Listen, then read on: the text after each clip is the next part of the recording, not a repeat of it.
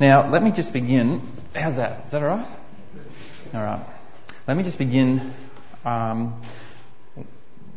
I make an error, which I am prone to do a lot, I like to deal with it. Graham, I apologise. I called you David twice at the front. And I know a lot of really nice Davids, one of whom looks a little like you. But nevertheless, I've known Graham and Elizabeth for quite a long time, so I apologise for that. Let's just commit our time to the Lord. Lord Jesus, we do thank you for the opportunity to be in your word. To be honest, we don't do it as often as we should. And every time we come here, Lord Jesus, and we actually really sit and we listen and we try to hear what you want to say to us, it's always such a wonderful experience. Lord, your words really do bring us life. They bring us hope and encouragement. Sometimes they challenge us, and sometimes they really rebuke us and bring us back to your path of truth and light. Lord Jesus, we need those things in our life. Boy, do we need them. And this morning is no exception. Lord Jesus, we want to offer this time up to you. Lord, as we're here and we've dedicated this time to you, I ask that you would be gracious to us, merciful, and that you would speak through your word. Lord, speak through my mouth. And Lord, may we as individuals and as your corporate body grow into your likeness. And we ask it in your name and for your glory. Amen. Well, Montmorency is a little bit like Apollo. You know, in Apollo we were going through Acts, and you guys are too. So when I was asked to preach on Acts, I was quite excited. I like the book of Acts. Lots happens. Lots takes place. It's quite a spectacular book. It's a very challenging book. All the things that happen, because often the things that happen aren't necessarily so familiar to us. And it challenges us back to a place of, Lord, who am I? What is this life you've called me to? And what are we going to do together in this world for your glory? What are you calling me to? And today's story, no exception, it's pretty spectacular what happens. And we'll get to that in just a moment. But I want to begin with this. You know, yesterday, one of the things that my wife and I are doing a lot of during our time in Melbourne, and we have the privilege of doing, is visiting with folks. We visit a lot of churches, but we also visit individuals. We spend time with them. We sit around kitchen tables. It's very fortunate that we love coffee, because that seems to flow. And we were at some people's place yesterday, some dear friends, and just catching up with what has happened to them in recent years, and more poignantly in recent months.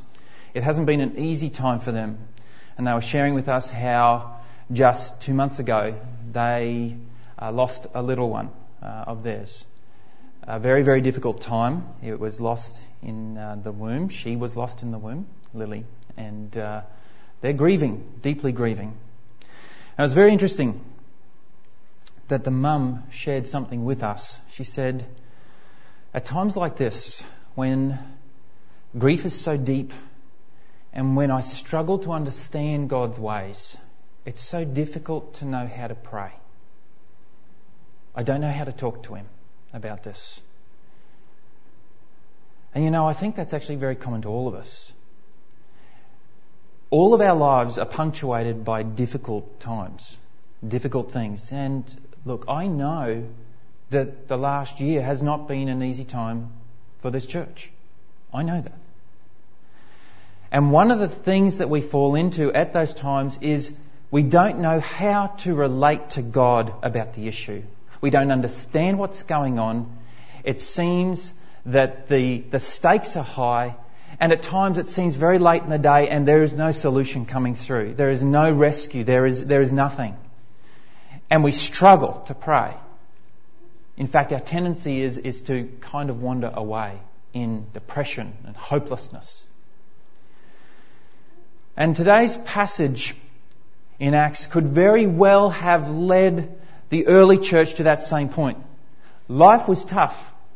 You've been reading through this book. You know what was going on. There were wonderful things and there were very difficult things. And the difficult things at this time were starting to intensify. But the passage shows us that the early church did know how to pray.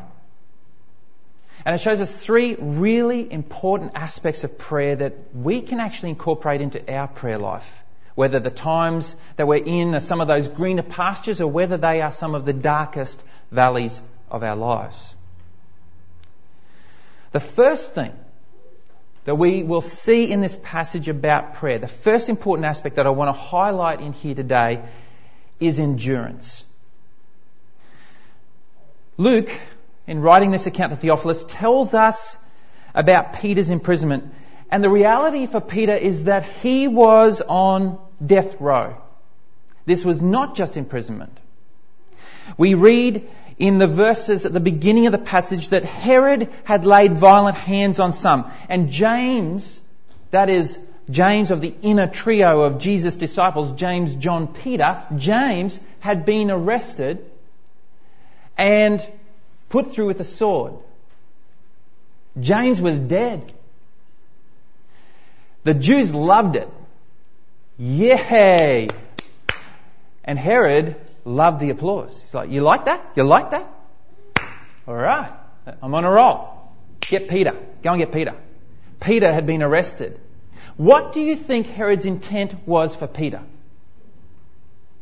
He liked pleasing the Jews, and his intention was to do exactly the same. Prison was death row for Peter, and he was in there though for a long time. We actually don't know how long James was there. He might not have even got in the gate of prison. The scriptures don't tell us how quickly James was dispatched of. But for Peter was actually in prison for an extended period here. And the reason was, the scripture tells us, was that it was the time of the Passover. It says it was during the days of unleavened bread.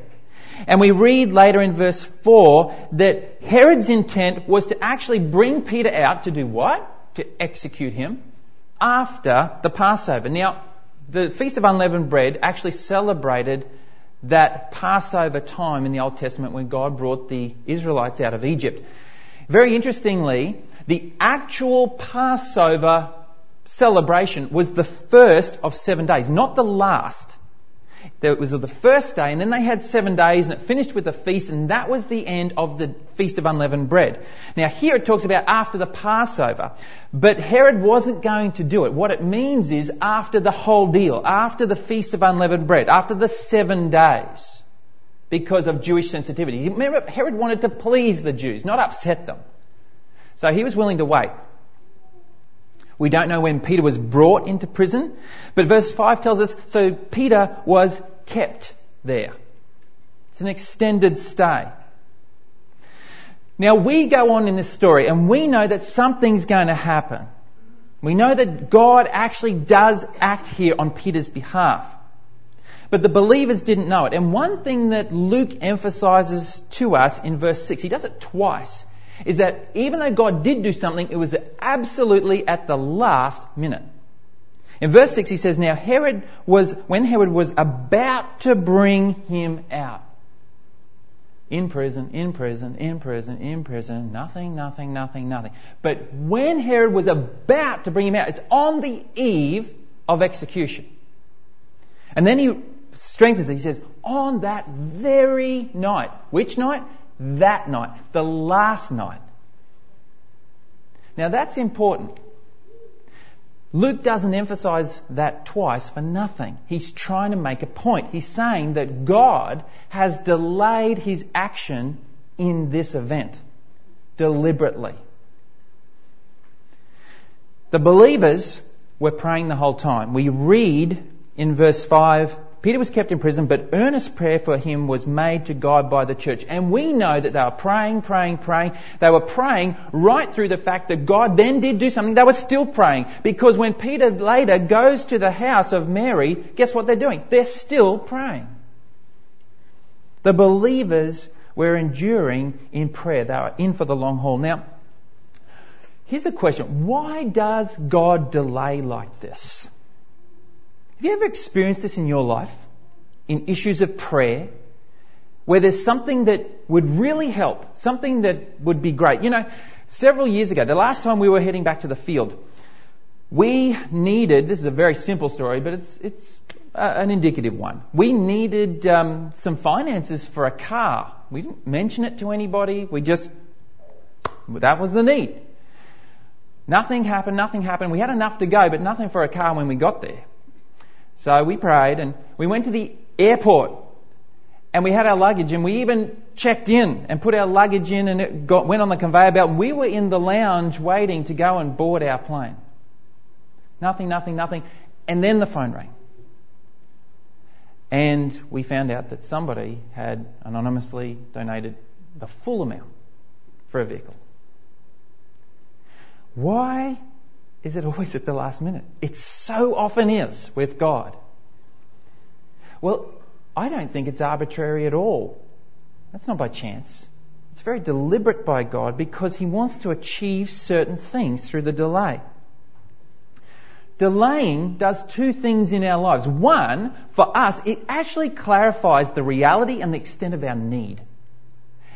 If we get something straight away, it's like, I need it, but it's not a big deal. It was all right. But when it doesn't come, it's like, I actually need this. This is an issue. And when nothing happens, it's like, I'm in real trouble if this isn't fixed. Our need becomes more crystal. And also, the number of our sources or options of where that need is going to be fulfilled gets reduced. Very often, early in our travels, we look at all sorts of options. But as things delay, as God holds back, other options, other solutions are exhausted. And there's only usually one that remains. And that's God Himself. So God's delay clarifies our needs in our own thinking and in our own perspective. The other thing is it increases God's glory. That when He does deliver something into our lives, when He does choose to act, and He does not always, but when He does choose to act, it's very clear to us and often to others as well of who has done the work. I tell you the story about the car. Who do you think did that? God did. Only God. You know, when things look inevitable, dire, lost, there is a real temptation for us, so late in the day, a tendency for us to just kind of fade away. It's like, it's not going to happen. We tend to give up. I've done it personally many, many times in my life. Why bother? It just seems useless. God doesn't perhaps care. I don't know. Well, here's why enduring in prayer is so important. It's what happens to us when we stay in this until the last. And that is that prayer is as much about a relationship as it is about an outcome. Isn't that interesting? We often think prayer is... I'm just going to keep doing that also. We often think prayer is about the outcome. But guess what? It's not. With God, prayer is all about relationship. Outcomes are secondary. When we stay in prayer with God, when we endure in our prayer, it deepens our relationship with Him, our intimacy with Him. It clarifies who He is in our life, the role He wants to play in our life, the Lord He wants to be in our life. That becomes so much clearer. And our intimacy and our dependence and our closeness to God grows. Even when the outcomes don't end up being what we expected or perhaps even what we hoped for, you know what? You endure in prayer, you walk closely with God. The second important aspect of prayer that we can see in this passage is expectation. You know, this situation was impossible. And Luke, again, Luke's good at this in his writing. He did it in the Gospel of Luke and he does it now in Acts. He emphasises little things. And what he emphasises here is the impossibility of Peter's situation. He says he was between two guards, sleeping between two soldiers. Verse 6, bound with two chains. Later on in verse 10, he tells us about the iron door to the city that was closed. There were other sentries around. This was maximum level security. You know, many years ago, when I did live in Melbourne, before we went to Poland, I was doing some volunteer work with Prison Fellowship. And my work involved going into the assessment prison in Spencer Street each week and spending time with the prisoners. Spencer Street Prison, the assessment prison, is a maximum security prison. And I would arrive, I remember this so clearly, the first time it scared me silly. I would arrive and I'd have to step into this booth, the doors would close and all these little jets of air in the walls would punch into me. And the idea was to dislodge any particles, explosive powder particles, drug particles, anything, and it would get sucked out the bottom of the booth. And I was stuck in this booth. You couldn't come out until bing, you're clear.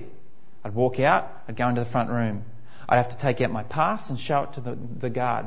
I would then have to sign my name and they would check it against my pass. Then I'd have to lean forward and I'd have to look into a retina scanner and it would scan my eyes. Then I used to have to come over, empty out everything and put it in the thing, send it through the airport, the metal detector, and actually go and stand in a sweep metal detector. Once the guard says, I exit out. Come out, I then have to stand and put my hands up. He goes over me and pats me down. He gets the wand, goes over everything, inside, the belt, all everything, socks. Then I then have to come along and tap on glass. There's a guard in the booth. I show him my card. He looks at me, looks at the card, looks at his screen, buzzes a door. That's into an interim room. Once I'm in the interim room, that door closes. Then the next door opens, goes through, shuts the door. I'm in the prison. There were 6 steps of security, maximum security. And you know what? Once you're in, you won't get out of there very fast. I often used to think that, I'm in now. This was the ancient version of maximum security that Peter was in. But then we see that God did indeed step in here. God's deliverance. We read about the angel who appeared. It's interesting, this angel just appeared. The angel didn't actually have to go through those levels of security. There was no entrance process into the prison. And I think that's a real encouragement to us. In the midst of our darkest place, you know what? God's there. He doesn't have to find you or come to you. He's there. I love that picture. The angel comes, there's a light too. We don't know if the light was coming from the angel, or if the light was near the angel, but we know that the light was the glory of God, and if it was carried in the angel, that's what it was. The angel's there, and you know what? Then, this is great, there was no mucking around. It says, the angel struck Peter on the side in verse 7. You look up that word struck.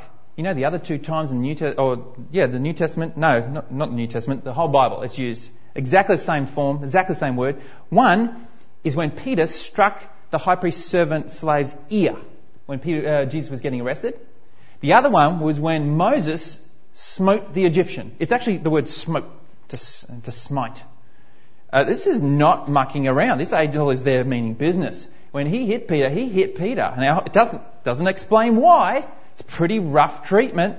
Perhaps Peter was a very deep sleeper. I don't know. But anyway, the result was very effective. Peter woke up. And then, bang, bang, bang, bang, bang. It unfolds so quickly. In fact, the angel says, get up quickly.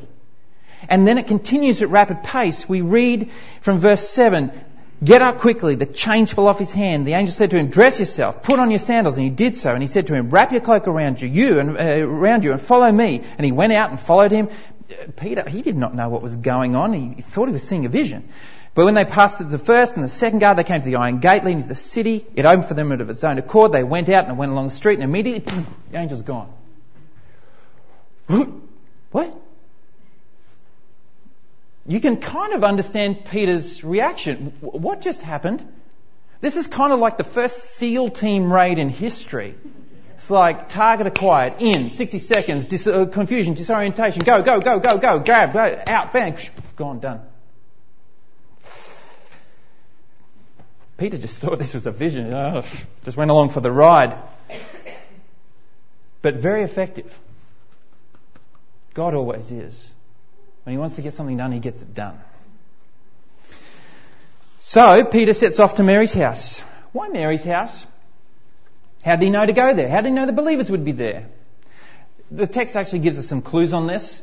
It says that when he got there, he had to knock on a gate. Small regular houses in Israel at that time wouldn't have had gates. This was obviously a bigger house. The other thing too is it had a servant, at least one, because we hear about Rhoda. So a gate and servant. This is a larger house, which means it was probably a very natural place for believers to choose to actually gather. It could accommodate them. And it's likely that this was a regular gathering place for the early church. So when Peter got out, he probably had a fair idea of where he was going to probably find the believers gathered. And he probably knew what they would be doing. So Peter went to Mary's house. And you know, what then strikes me in these verses is how much faith. We meet this girl. She is like the unsung hero to me in this story, Rhoda. She gets a bit of flack from the other believers at one stage, but she's amazing. I think this girl's great. How much faith does she display? Because you know what? Peter knocks on the door. Rhoda comes out. And from Peter's perspective, he would have heard these footsteps. Perhaps they stop. Who is it? It's Peter. Ah! And then the footsteps just run away. Peter's like, say what? Now we actually read what did happen. We know that Rhoda was super excited. She didn't have to see Peter. She was that excited without even seeing him. To me, that speaks of incredible faith. Because think about this. We've already seen that the odds of Peter actually being outside that gate on that occasion were virtually impossible. He was being held in maximum security prison. There was no way he could, should, or even would be outside that gate. But he just said it was him, and that was enough for Rhoda. Woohoo! She was off. She was so excited, so convinced that she didn't even think straight. She didn't even open the door. But she ran back inside and shared the good news with everybody. You know, the level of her excitement shows the depth of her faith, but it shows something else too. It shows that she really cared about Peter.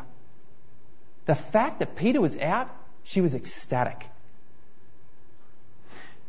And you know, her care and excitement, it also indicates that, yes, she was a servant girl in that house, but like the others gathered in that house, the care that she had for Peter indicates that she too was probably a believer. And that she too had probably been praying for Peter along with the rest of them. But her reaction shows something very unique about her prayer, doesn't it? It stands out. When Peter had been delivered, she didn't doubt for a moment that it was true. She didn't even have to see him or hear his story of explanation of how that could have possibly taken place. What's more, she went back in and nobody believed her. No one. In fact, as I said, she got ridiculed. You're crazy. Cut it out. It's not even funny. But nothing can shake her conviction. She sticks to her guns. She insisted, the Bible tells us, but she insisted that it was true. Where does she get that? When mature believers, she's probably the young one. When mature believers are saying, you are mistaken, you're wrong, or they write it off with another explanation, it's probably his ghost, which was a part of the belief back then, that people had their personal spirit that went along. But she sticks to her guns. He is there. He is there. You know, Rhoda wasn't praying for Peter with just endurance. Her excited, unshakable, faith-filled reaction shows us that she was also praying with expectation. The impossibility of circumstances were absolutely irrelevant to her. She clearly believed that should God want Peter to be freed, he was more than able to do it. Not an issue. And you know, we've just read the account of how God did free Peter. And you know what? Not an issue. When God wants to get it done, he gets it done. Well, Rhoda believed that God can. Outcomes aside, and her faith was not dependent on the outcome of Peter actually being outside the gate. Outcomes aside, She knew God and had faith in his ability to deliver Peter.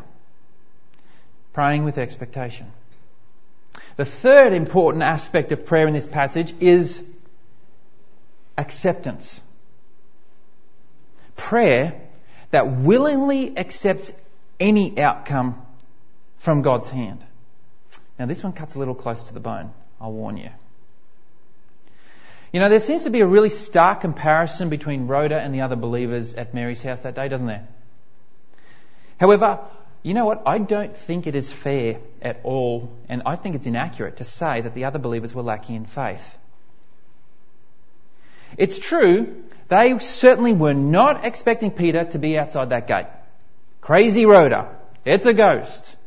And verse 16 tells us they were amazed, astounded. They were like, oh, what? But I don't think this was due to a lack of faith. Instead, I believe is because they hadn't been especially praying for Peter's release. It hadn't even really been on their radar.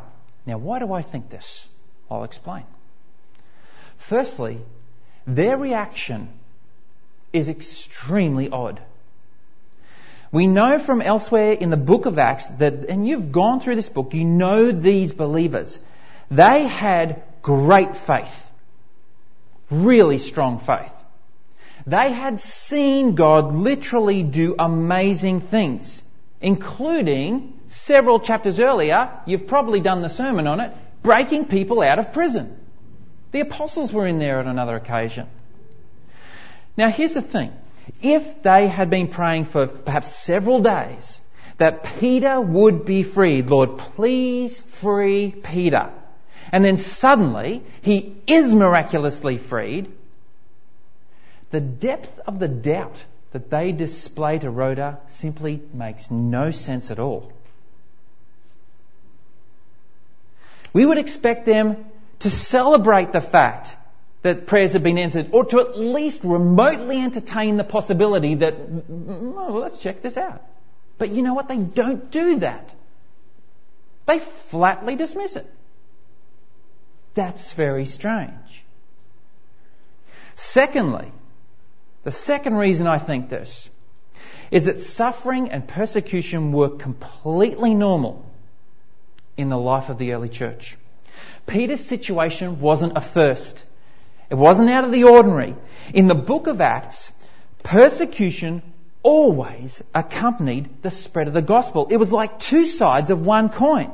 Gospel declaration, opposition and persecution. If this one's here, you can bet this one will be there as well. So, this even extended to the extent of executions, martyrdom of the believers, including church leaders. You know, this wasn't abnormal. In fact, it had just been happening recently. Stephen had just been stoned. James, just a couple of days earlier, had been run through with the sword. Persecution was intensifying. So, having been arrested, why would it at all be strange in their thinking for Peter to be next?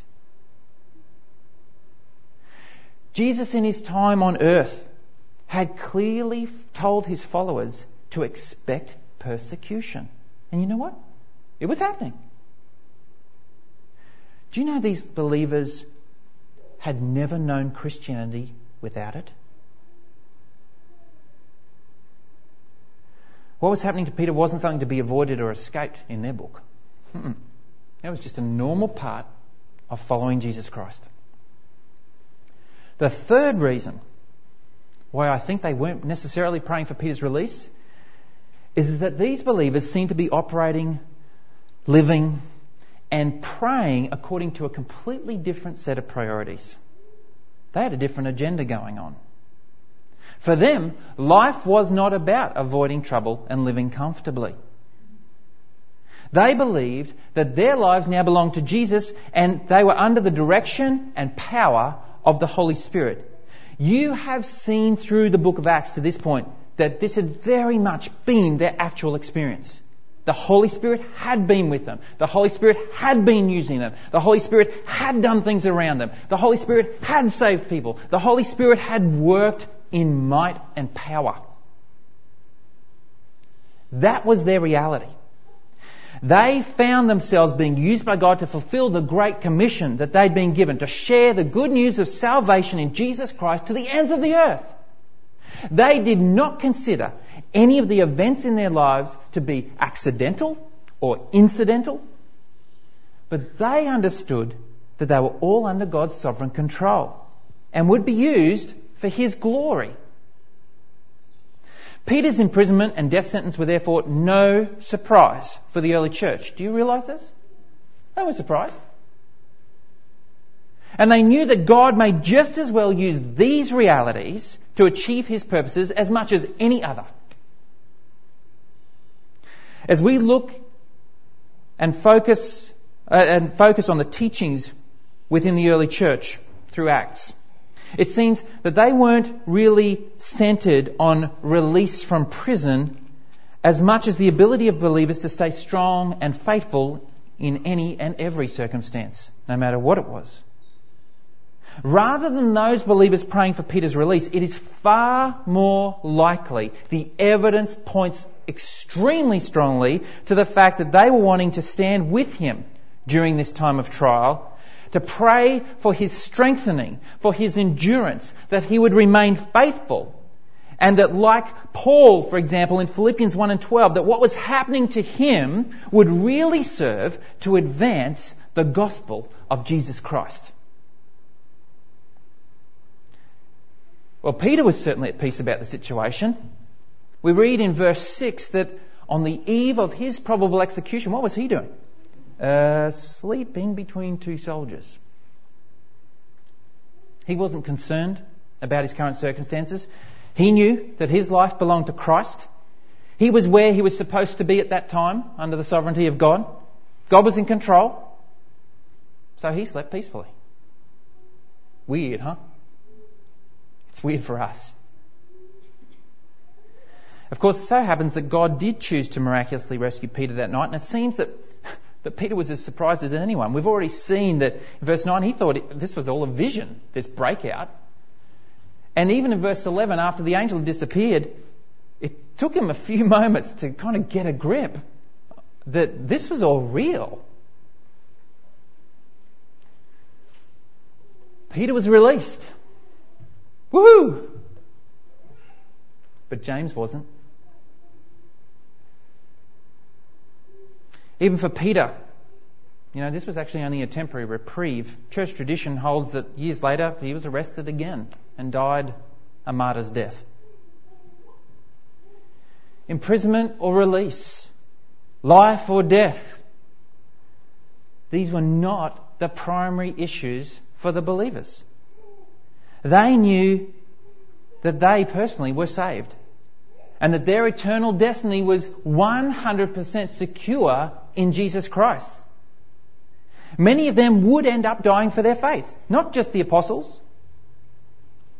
Their focus was rather upon the sovereignty of God in their lives. They prayed to stay strong. They prayed that they would remain faithful.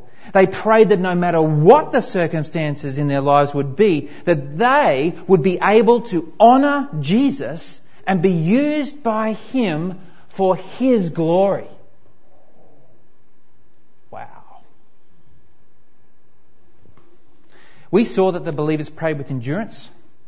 We saw that Rhoda prayed with expectation. And now we see the third important aspect of prayer clearly displayed. The believers prayed with humble acceptance. This was the acceptance of the sovereignty of God over their lives and over every situation in which they might find themselves. They believed that no matter what would come, no matter what would unfold, God knew, get this, that God knew what was best. That He could be trusted. And everything was in complete control.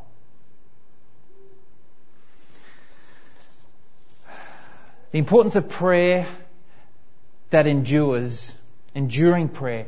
Importance of prayer that is full of expectation. The importance of prayer that will set out acceptance. You know, sometimes this is a very, very difficult balance for us personally to achieve in our prayer life. How does that look when that all comes, that it gets mishmashed into one? How does that look? Well, you know, it's very, very handy actually. God gave us a really clear model of that in the book of Matthew, in chapter 26 and in Luke chapter 22. We read the account of Jesus in the Garden of Gethsemane before his crucifixion. It was a prayer in the garden between he and his heavenly Father. And we see those same qualities shine through. Did Jesus endure in prayer? Well, yes, he did. Matthew tells us that 3 times he went and knelt down again, sweated it out again, drops of blood, pleading with his Father, discussing the situation with his Father, bringing the situation to him under his sovereignty. Enduring prayer, expecting prayer. Was Jesus praying knowing that God could deliver him out of that situation? Yes, he did. That's exactly the way he was praying. If it be your will, deliver me out of the situation. We read later that we know that God could have sent the legions of angels to release him from that and rescue. Expectation, full of expectation, a relationship, knowing who his Father is and what his Father is capable of. And then prayer of acceptance. Not my will, but yours be done. Well, we read today that God delivered Peter out of prison. But you and I know that that does not always happen, and it did not happen at the cross. Jesus had to walk on one of the toughest roads that anyone had ever walked. But here's the thing. As he endured in prayer, as he was expecting in prayer, as he was accepting in prayer, his Father was present with him. And they were close. God was in control of that situation. Oh yeah. God then took him through to the end of the road. Never left him. We hear that they were separated at the point of death. That was necessary. And yet it was his Spirit that God sent, the Father sent, to raise Jesus again from the dead. He didn't abandon him. And then the result of this, what was the result of Jesus' road? That millions and millions and millions of people had a chance to live and come to God. You know, my friends, we are not in prison yet. But it is the same for us. Sometimes in our lives, as we bring our difficulties to God, you know what? He is going to bring the deliverance. It's going to be magnificent. You've probably experienced some of those before. I certainly have. And I praise him for them. And you know what? Sometimes we won't get the answers or the deliverance that we were hoping for. The one that we thought we needed.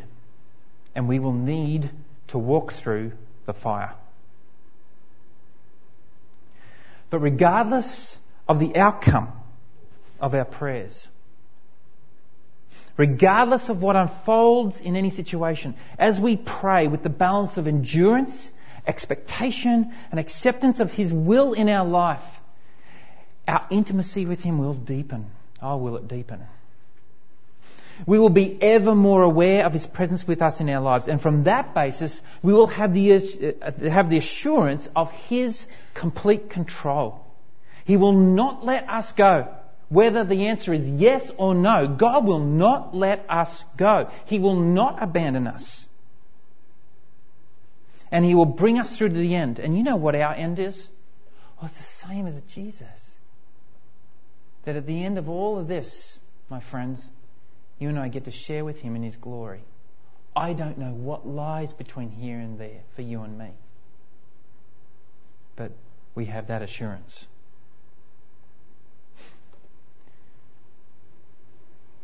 We also have the knowledge and joy that through our lives as believers, our testimony as we walk this road with God is one that by His sovereign plan is destined and empowered by the Spirit to touch, invade, and potentially be used to save the lives of millions. Not here on earth, but for eternity. You know, we all go through our tough times. I know tough times as churches, and I don't know all the things in your individual lives that you're currently dealing with. But my message to you this morning is really, really simple. Let me gently encourage you to endure in your prayer, to expect from God when you pray, and then also to humbly accept His sovereignty as He brings about the best for you according to His sovereign salvation plan. You know, it means that whatever happens, yes, no, maybe, wait, whatever His answer is, whatever deliverance He brings or not,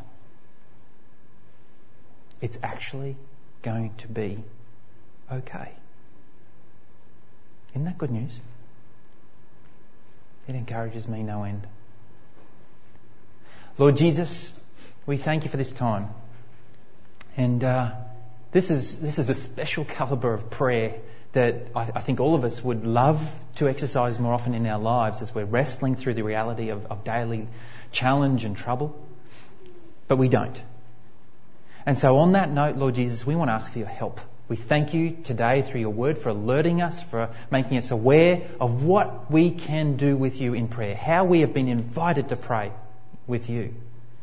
But Lord, we also do pray for the leading, the guidance, the conviction, the wisdom from You that Your Spirit brings. Lord, You're with us, and that's why we pray this. We're not asking You to pour out from Your throne. We're asking You to pour into our hearts by the Spirit that You've already given. Lord, we want to walk with You. We want our lives to be used by You. And so, Lord, help us to handle the good and the bad, the difficulty, whatever it is, in prayer. Lord Jesus, thank You for this morning. In Your precious name, amen.